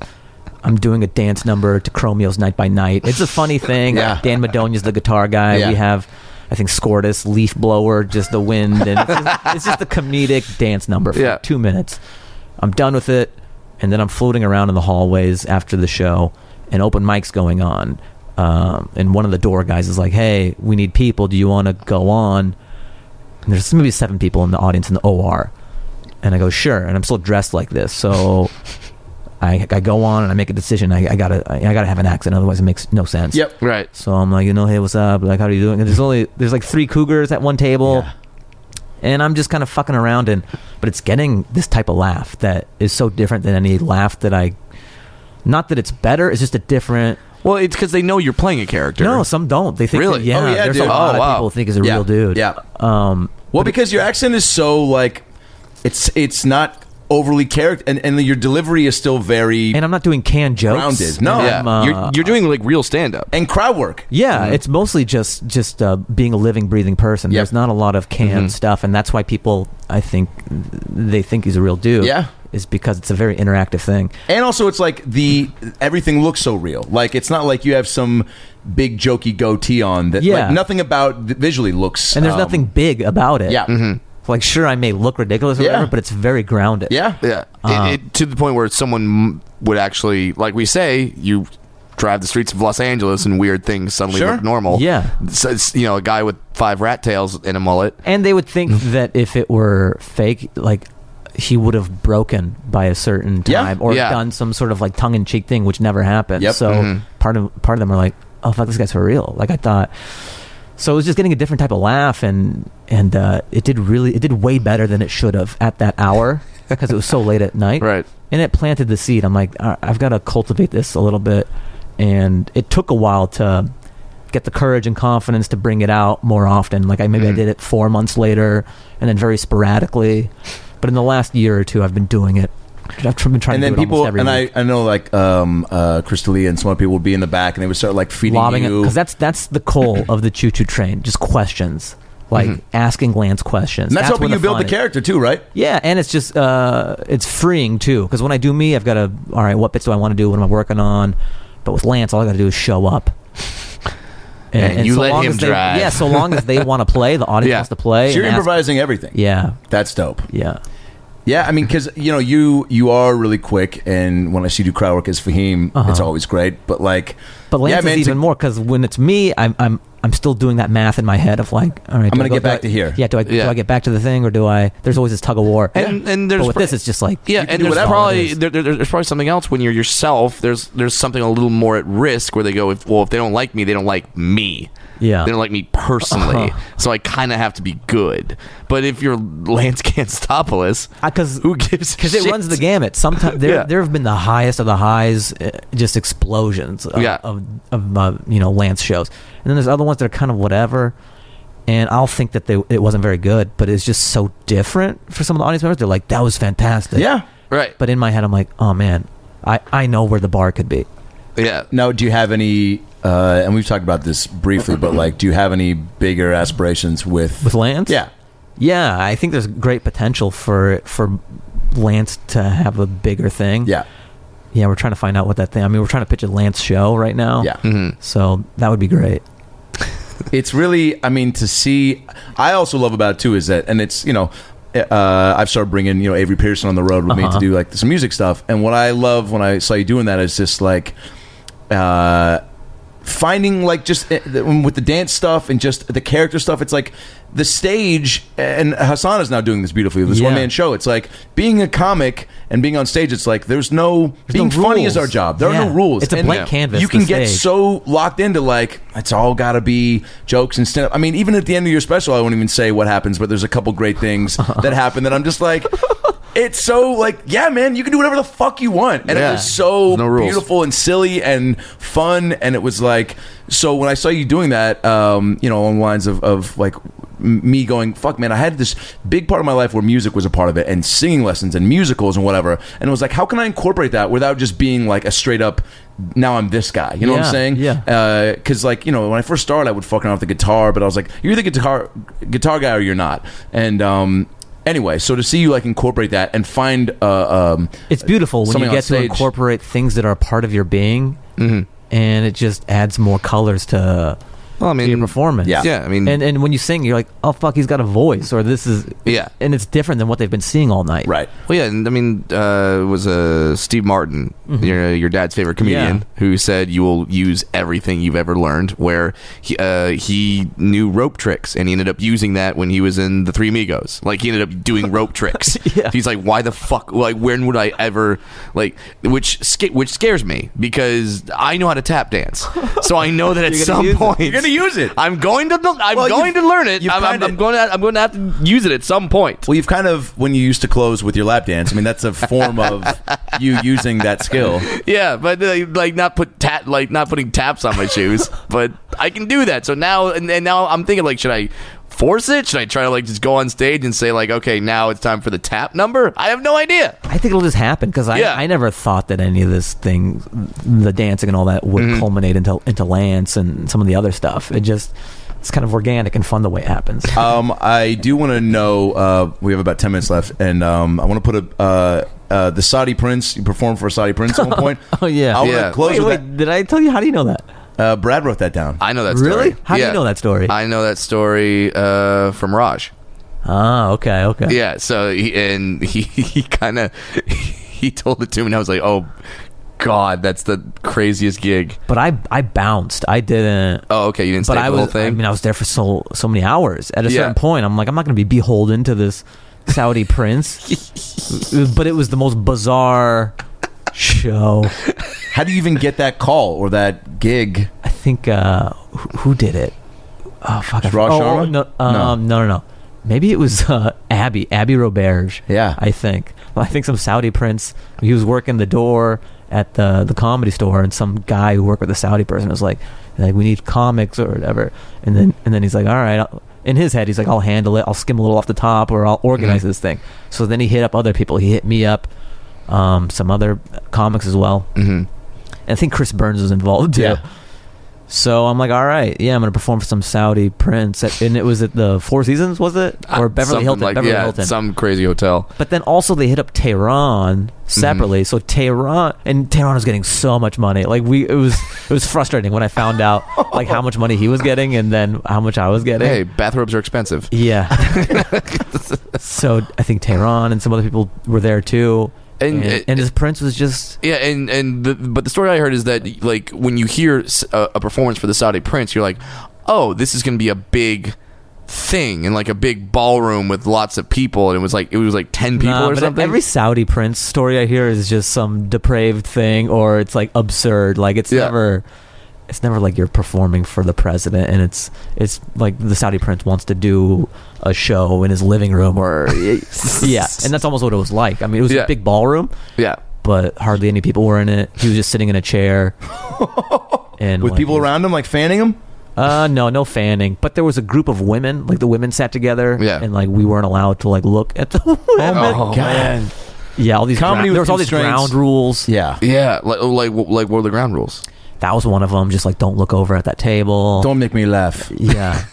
And then don't make fun of like any political stuff, or don't make like any terrorist jokes. Stuff? Yeah, for sure. Or like beheading stuff. Did you ever get him to laugh? Well, I didn't do it because I was waiting around forever. Oh. Because I think Tehran went up, and then there was no natural flow of the show. It was just whatever the prince wanted.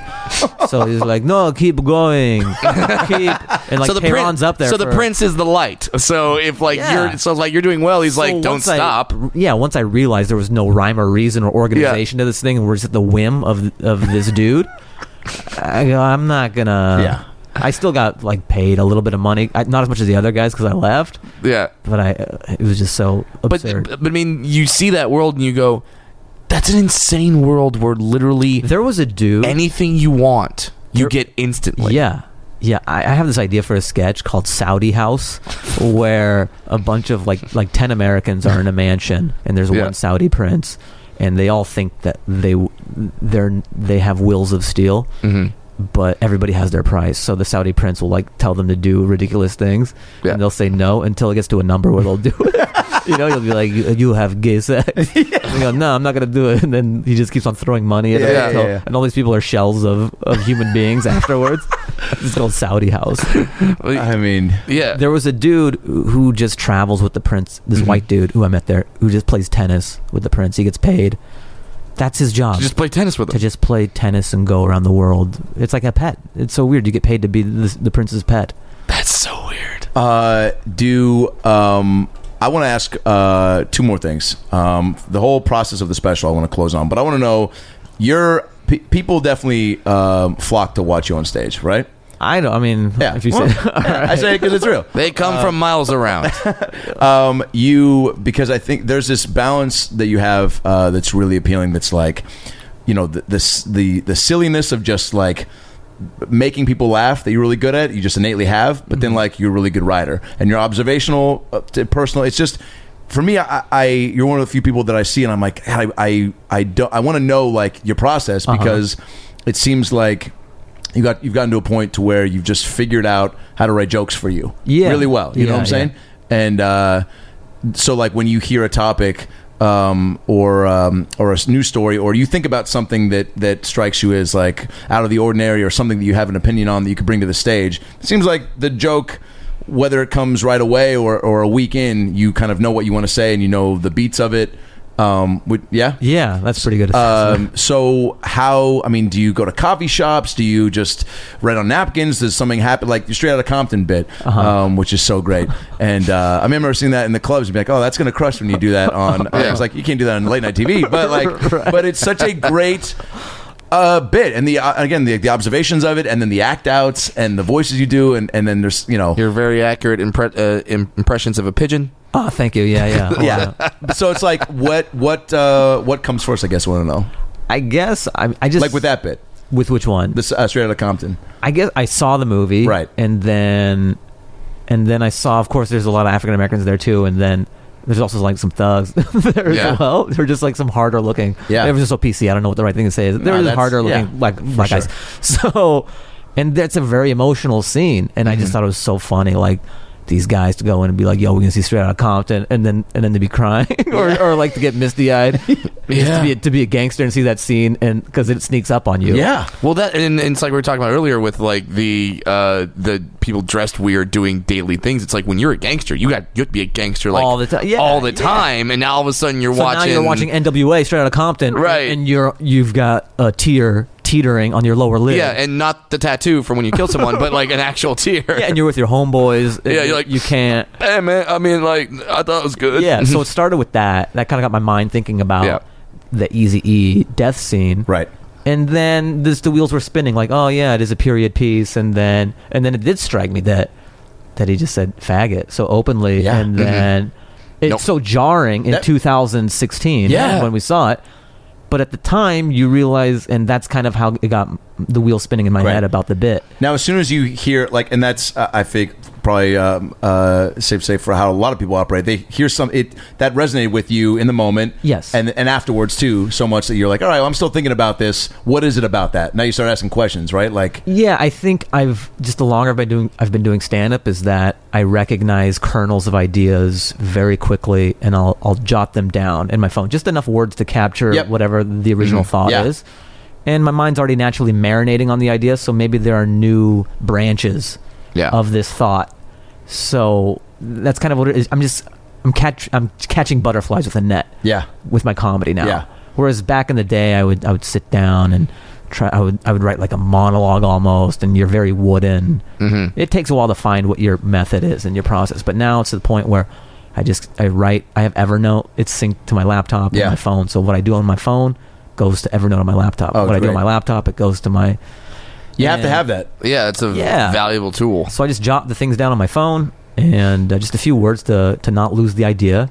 Mm-hmm. One thing I would say that you've done really well in just seeing you like grow over the years, and I know this probably segued into the putting the special together, which I want you to talk about, because that whole situation in itself is crazy. But like, is that, and I think we all strive to do this, is like constantly asking questions, and like not just, and I try to push myself on this all the time, because I'll do something and I'll have one joke about something, and then I'll just leave it, and I'm like, God, you got to ask more questions. You got to keep peeling back. Like, what if you think that, then what else? Just so you can really wring you know, and you did that a lot in the special where there's things and you would say something and I was like, oh, that's really funny, and then it would go another level and I was like, oh shit, I didn't even think about that, but you did, and that's why you have a special.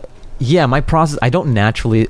Sometimes I'm lucky enough that there's a topic and I think about it and it beats out and I have a bit that's 2 or 3 minutes long. Right. And that's great. But then some of these things that you're saying, like you'll have one joke and it's just kind of a throwaway. There are plenty of those that I have floating around. Yeah. Mm-hmm. And I really have no home for them. But as you live life, something else will happen. You'll have another idea. Attach it to it. I think of jokes as like Lego pieces. Yeah. Colored Lego pieces. So I might have... they prefer African-American Lego pieces. Sorry. Kind of fucked Brad up. Williams coming in. So, Sniper. African-American Lego pieces. No. Well, there are all sorts of colors, right? Blue. Okay. Yeah. We're just getting into my autism. So they're different colored Lego pieces. Yeah. And if I just have one piece, it's not enough for a set. Yeah. You can't build it's just floating around. It's a great joke, but it has no home because it'll take you off the flow of whatever I'm doing for the set. Mm-hmm. So it's just orbiting. But maybe, a few months later or a month or whatever, a year, I have some other idea. And I'm like, oh, that's kind of similar to this thing. I can just attach these Lego pieces. Once I have enough Lego pieces, this is a bit. Now I have a nice little chunk. And that's worthy of putting in a set or a special. So that's kind of how I think. Like these one-offs, sure, it'd be great if it were more because we always want more. But there's still value in it. Yeah, and you never know when they're going to come back. Yeah, you never know when you're going to be able to attach them, like you say, onto something else. Yeah, it's sort of like you're putting it in the piggy bank for later. How much? All right, so this, Brad, I don't know if you know how his special came together. You posted a really nice long thing about it on Facebook, and I just wanted to be real. It wasn't like a like grab or anything. No, you could tell it wasn't, and it's also like, look, when you can recognize that you have put in the work and you're somebody that people respect and enjoy seeing and root for, you almost have a responsibility in some regards, I feel, to make things like that, because there's a lot of people that look up to you, and the same way a lot of young comics listen to our podcast, which is why I love to especially here, like on the writing process and things like that, to dive into, because it does help. And like when you see stuff like that, even for people that are, even I saw like again, I mentioned his name, Chris D'Elia. We've said it 3 times. He should have showed up by now. I know the Beatles thing works for him. We need way more coffee. Way more coffee and way more I don't know, weird 80s baseball references. No, Jordans. That's new. There you go. That would reel him in. If you were trying to attract Chris to a house, you'd leave a trail of Jordans, just iced coffees and Jordan.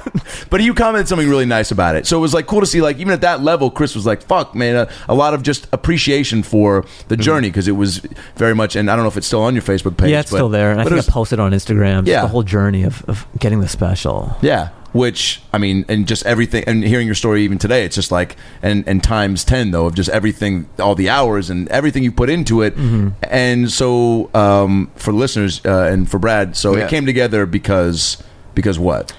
So basically, I mean, I've been trying to, I guess it all started, every comic, I think the first benchmark, or they want the half hour, the Comedy Central half hour. Yeah. Mm-hmm. And it means less now than it did for us back in the day, because it's so interesting. Back in the day, there was a blueprint to do what we wanted to do. Yeah. And like Premium Blend was part of it. Right. Or like Live at Gotham. And then it was a half hour. Got the half hours. Half hour on Comedy Central. Legendary half hours when you talk about Dane Cook's. Yeah. Frank Caliendo's, like half hour. Yeah. Swartzen's like half hours that were launched careers. Springboards. Yeah. So that was the blueprint. Mm-hmm. So that's why we have this affinity for the half hour. So I think I applied to that, or I submitted maybe 6 or 7, maybe 8 years. So just year after year, I would submit half hour, like a different half hour every year. And then I would get rejected. And I'm like, all right, that sucks. But I kind of understand. Like I still have a business mind as well. I go, okay, maybe I'm funny, but I don't have the credits that some of these other guys. Because sometimes when the list comes out for the year, you see the people who get them. You're like, oh, they got a lot of shit going on. Yeah. So it kind of makes sense. Yeah. So the last year I submitted, I was in New Mexico. Maybe this was 2 years ago, filming Whiskey Tango Foxtrot with Tina Fey. Yeah, which was amazing. Yeah, that was a great little experience. And so I was out there filming that. I had done a season of Guy Code. I had done Late Night with Seth Meyers. Had a good set on there. Yeah, it was so great. Maybe there's some other thing too I'm leaving out. Conan or Carson Daly? No, I think that came later. Mm-hmm. But those things are substantial things. And I thought, all right, with this, the movie, and those things that I've done and this submission, I should probably get it this year. And then I didn't get it. And I'm like, all right, then this just isn't going to happen. Because I've in my mind, I'm like, I've checked all the boxes. Yeah. So and you've shown them progression. I think that's one thing that I would take as some comfort, where I was like, all right, well, they want to see the improvement from year to year. And so, so if you don't get it this year, then show them that you're going to be even better. But it's also refreshing just to know, there's no more I can do. Yeah. So I can stop banging my head. I can stop with this. Yeah. So I stopped submitting. And honestly, the year I submitted, where I didn't get it, this last time when I was in New Mexico, I didn't even really want it. I had an hour. I was trying to unload. Mm-hmm. So in my mind, I'm like, all right, let's try to do an hour. And I was trying to hit up some places to do an hour, and nowhere was really biting. So I was like, am I going to do this on my own? I was going to do it on my own. And then in my mind, I had this epiphany. I was like, all right, they're saying no to the idea of me doing an hour. They don't even know what the hour is. Yeah. Mm-hmm. They're saying no to this. They're saying their ideas they've put together of what Fahim Anwar is. Yes, exactly. Yeah. So I'm having to count on their perception. I go, why don't I at least put something in front of their face to say no to? And then I'd be fine with that. It could have been one guy who was like, you mean the guy from Chuck? He ain't funny. Like, you joke, but I mean, that's how it is in this town. Sometimes it could be as arbitrary as that. So I had a headlining weekend in La Jolla, the La Jolla Comedy Store, 4 shows, 2 Friday, 2 Saturday. I was like, let me tape that. So I had a buddy come down. We had two cameras. We just went into the soundboard for good audio. Yep. And I just wanted to tape a nice little proof of concept of what the hour is. So I had a thing. We cut it together, and we just sent it around. Like, hey, this is the hour that I want to do. And then CISO was interested, or Comedy Dynamics and CISO, and they wanted to do it. So that's how it came to be. You just have to put it in front of them. This town lacks imagination. So yeah, they have a perception of you, or what they think you're going to be. I mean, hell, they can go down your IMDb page and see young Hollywood douchebag number 2 and be like, well, there's no way that guy's getting a special. Yeah, I don't want a young Hollywood douchebag to be on my television for an hour. So, like, I mean, you don't know. You're not necessarily in control of their perception of you. And so the fact that you did that showed great, just a, like, sort of that outside level of awareness where you go, oh, I need them to see this, to know what I can do. And it would be closure for me. Even if they didn't like it, I would be content with that. Well, now they're saying no to the actual material and the act, and not just you as the idea, the concept, as an archetype. Yeah. And that was a big epiphany, and that was a good realization. And how was the experience of shooting it? And I'll say too, just knowing you and seeing you so much, like, I feel like you captured you. That's I'm so glad that you said that, man, because that's all you can ask for in a special, because I don't know how it's going to do when it comes out. Sure. But as a stand-up, all you can hope for is that when you tape a special, that it captures what you do night in and night out. Yeah, what your live show is. Yeah. Yeah. And I feel that way about this special. You should, yeah. Shot at the Alex Theater. That's where I shot my second special. And it's a great theater, great sound. You got great audience shots and stuff like that. The sound was great. Like, for both of you guys' specials, it really, like... and also the I like that it's seeing the audience, but like not a ton of. I can't remember how many. It cut to the crowd a few times, right? Yeah. But not overly. Yeah, and also, but there was enough shots of the crowd from either behind you or whatever, and I really enjoyed that. I was like, oh, cool, like. Not having the end of the punchline cutting to a person, letting it stay on you, and let me decide how I'm going to laugh. And when to laugh. Yeah. How was the whole experience, though? I mean, was it like? Did you cry? No, I didn't cry. Should I have? Oh, I'm sorry. I don't know. I did for my first one. No, when I was writing that post, I got a little emotional because I had perspective on it all. Yeah, and then you're kind of putting it all in front of you, and you're kind of reliving the whole situation. Yeah.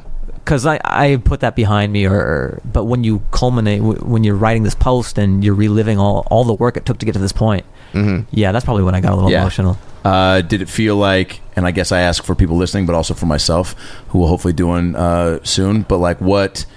the prep, like when you went into you did 2 shows, right? I did 2 shows. Did you, I mean, nerves? Were you just so like, oh, I know this hour, I did it, it's what I submitted, like now just have fun, or did you let like the cameras and the special production get in the way of anything? No, like I made sure to have a few weekends set up before I did the special. Yeah. So I did the road. I did like South Dakota. I did some weird places that probably weren't the best for because it was like all white. Yeah. Yeah, some of my bits did not go over well in South Dakota. Well, that, and I want to say that for having the name Fahim Anwar, you may think there's a certain type of comedy or certain types of things that you're going to talk about.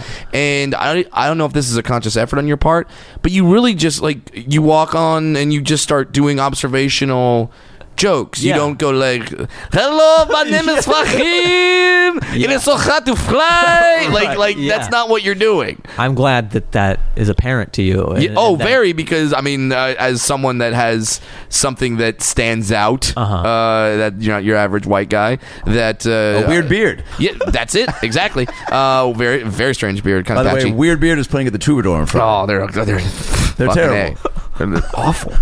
They're weird. Anyway, but like, it's great you didn't come out and do that. Yeah. You could have. Well, I guess, but that's not really... That's not you. Yeah, and again, just capturing what I already do. Mm-hmm. And that's something that I've always been very aware of with my comedies. I was born in Everett, Washington. I'm very American. My parents are from Afghanistan. It's a part of me, but it doesn't define me. No. And I do have insight into that world, and I'll do that later, and if I want to. I just want to do whatever I think is funny. Yeah. And that's not who you are. So if you had come out there and done something along those lines, it would have been so disingenuous. Yeah, it wouldn't have been authentic. I mean, that's the thing about stand-up that I really want to stress to people that want to try it, or if they, because a lot of times when comics start off, they're starting and they're just saying what they think people think is funny. And they're doing that, like, oh, well, they like when Chris Rock does this, so I'll do that. Mm-hmm. And maybe you have to do that because you're a blank slate and you have nothing yet, but they're going to laugh at stuff that is true to you. If you believe it, and you're actually that person, if it's an authentic observation to you, then they will find the humor. Yeah. Your audience will find that. I always say the jump-off point is write what you think is funny, what makes you laugh, and then try it out. And hopefully it makes the audience laugh. Yeah. And if it doesn't, retool it.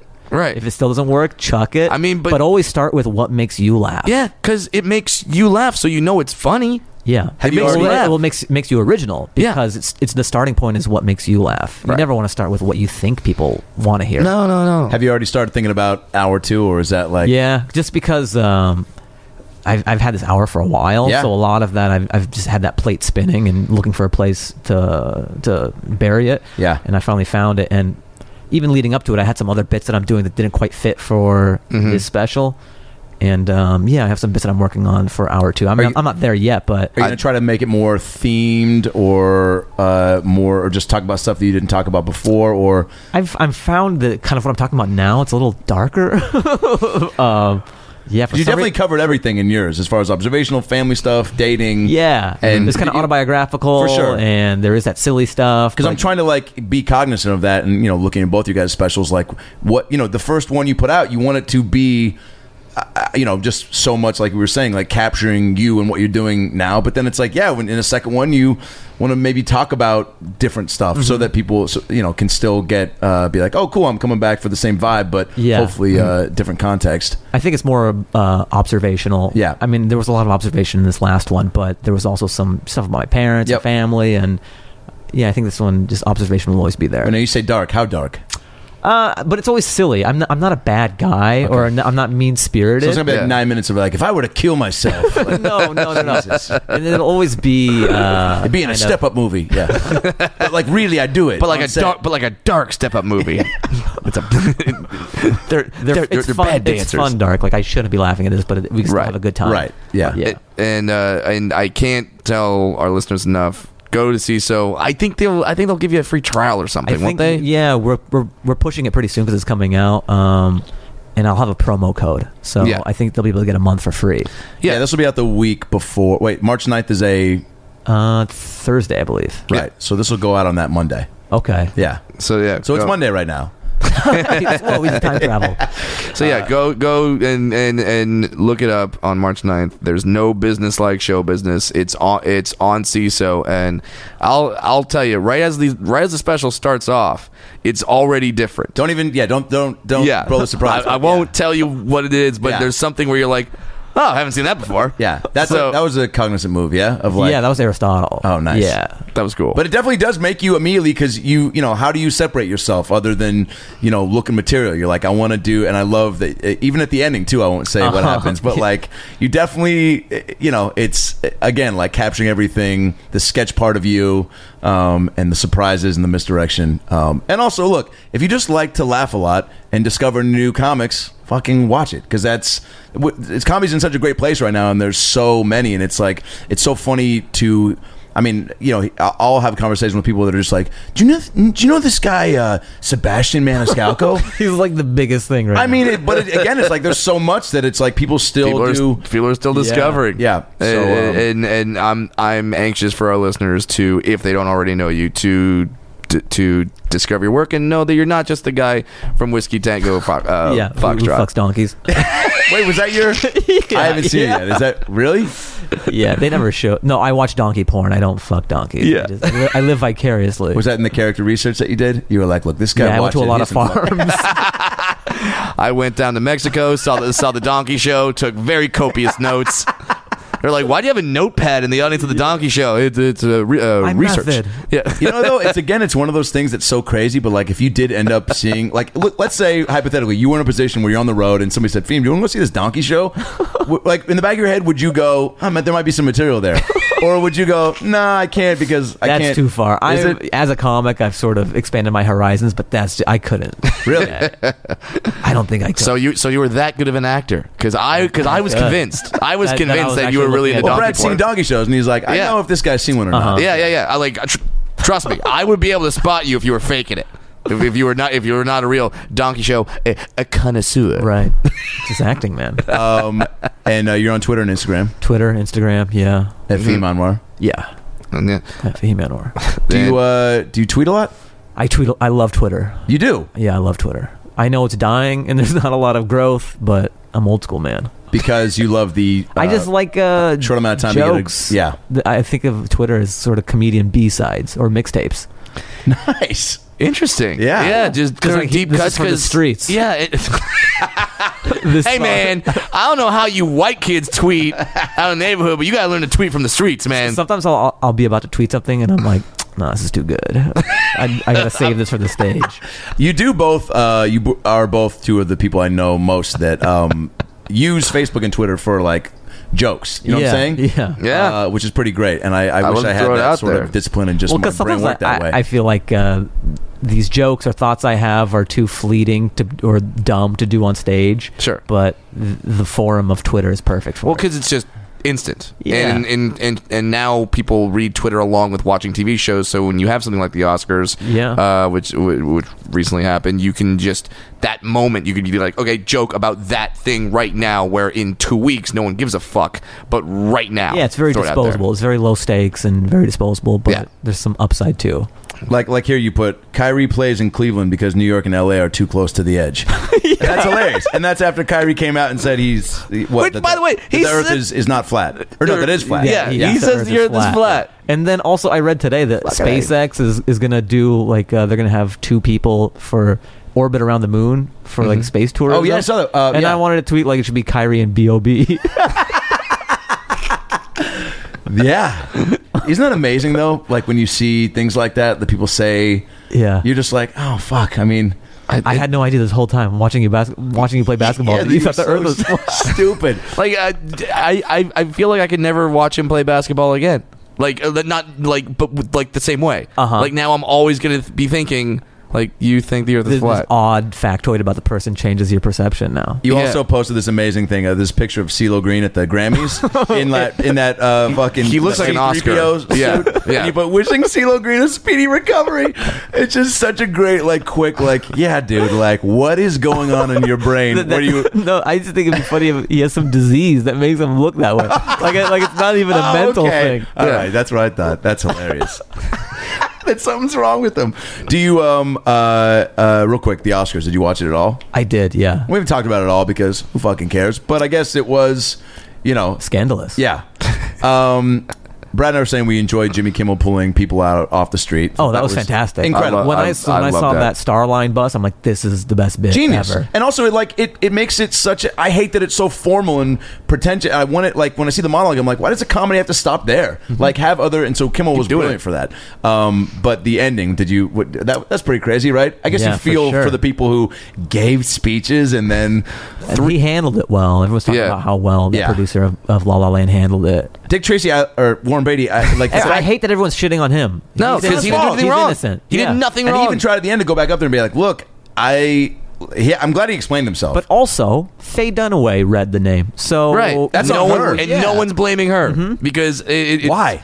It's because Faye Dunaway. Warren had the envelope first, and but he gave it to her, and she read it. Right, so and you go if anyone's back, gonna get shit on, it's her. But she shouldn't even deserve to be shit. No. Go back and watch the clip though, and you see him look at the envelope like, this isn't right. Yeah, everyone needs to get off Warren Beatty's back. Yeah. Hasn't he given us enough? Yeah, he was worth. He was Dick fucking Tracy, for God's sake. And you see all the ageism too. People are like, "Oh, you never let an old guy." I know. I saw those. It's not an old guy. No. They fucked up. Yeah, right? Leave him alone. Yeah, exactly. Let Warren Beatty be Warren Beatty. There's my little nugget of knowledge for your Seattle people. One thing I posted, I said, Warren Beatty T-Mobile commercials are being written right now. Because Steve Harvey got those immediately after. He got like a T-Mobile campaign like a week after his whole fuck up. Maybe Warren Beatty did it on purpose. We can get that T-Mobile money. Steve Harvey called him right afterwards. Look, man, it gets better.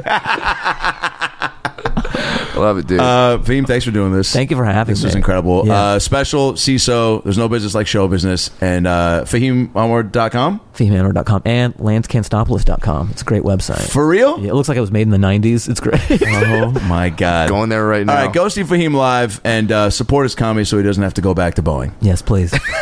Thanks, buddy. See you, bud.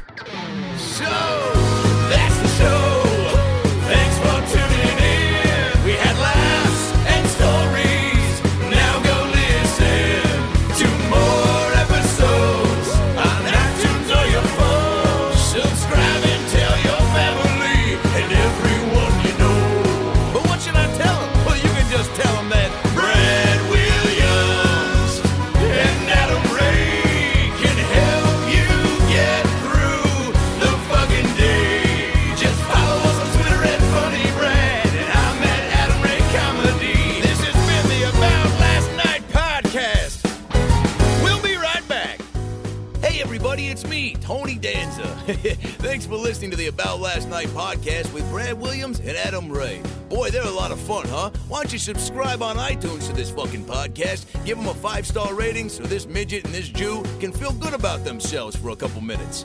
Also, get on your iPhone or Android and get the podcast app. You can also listen to it on Stitcher or AboutLastNightPodcast.com, where you can hear past episodes with great guests like Lisa Kudrow, Paul Feig, Kevin Nealon, Bob Saget, Dion Cole, Chris D'Elia, Adam Devine, Michael McDonald, Jaleel White, Bud Friedman, Steve-O, Harlan Williams, Tom Arnold, Ron Funches, Rick Glassman, Blake Anderson, Anders Holm, Jessime Peluso, Joey McIntyre, and many, many more. I'm Tony Danza. Thanks for listening to the About Last Night podcast. Good night. That's it, right? You got it? Sweet. Boy, it smells good in that booth, by the way. What kind of candle is that? Hanukkah willow? Nice. Here's the thing about new Cherry Vanilla Coke. Though cherry's named first, all the flavors taste just as great. I mean, it could have just as easily been Vanilla Cherry Coke, or it could have been Coke Cherry Vanilla. And since it's two amazing flavors of Coke, it might have been Coke Vanilla Cherry Coke or Cherry Vanilla Coke Coke. Unless you're in France, which would make it Le Coke de la Vanilla de la Cherry de la Crème. New Cherry Vanilla Coke. So good together. And new Cherry Vanilla Coke Zero Sugar. Same great taste, zero sugar.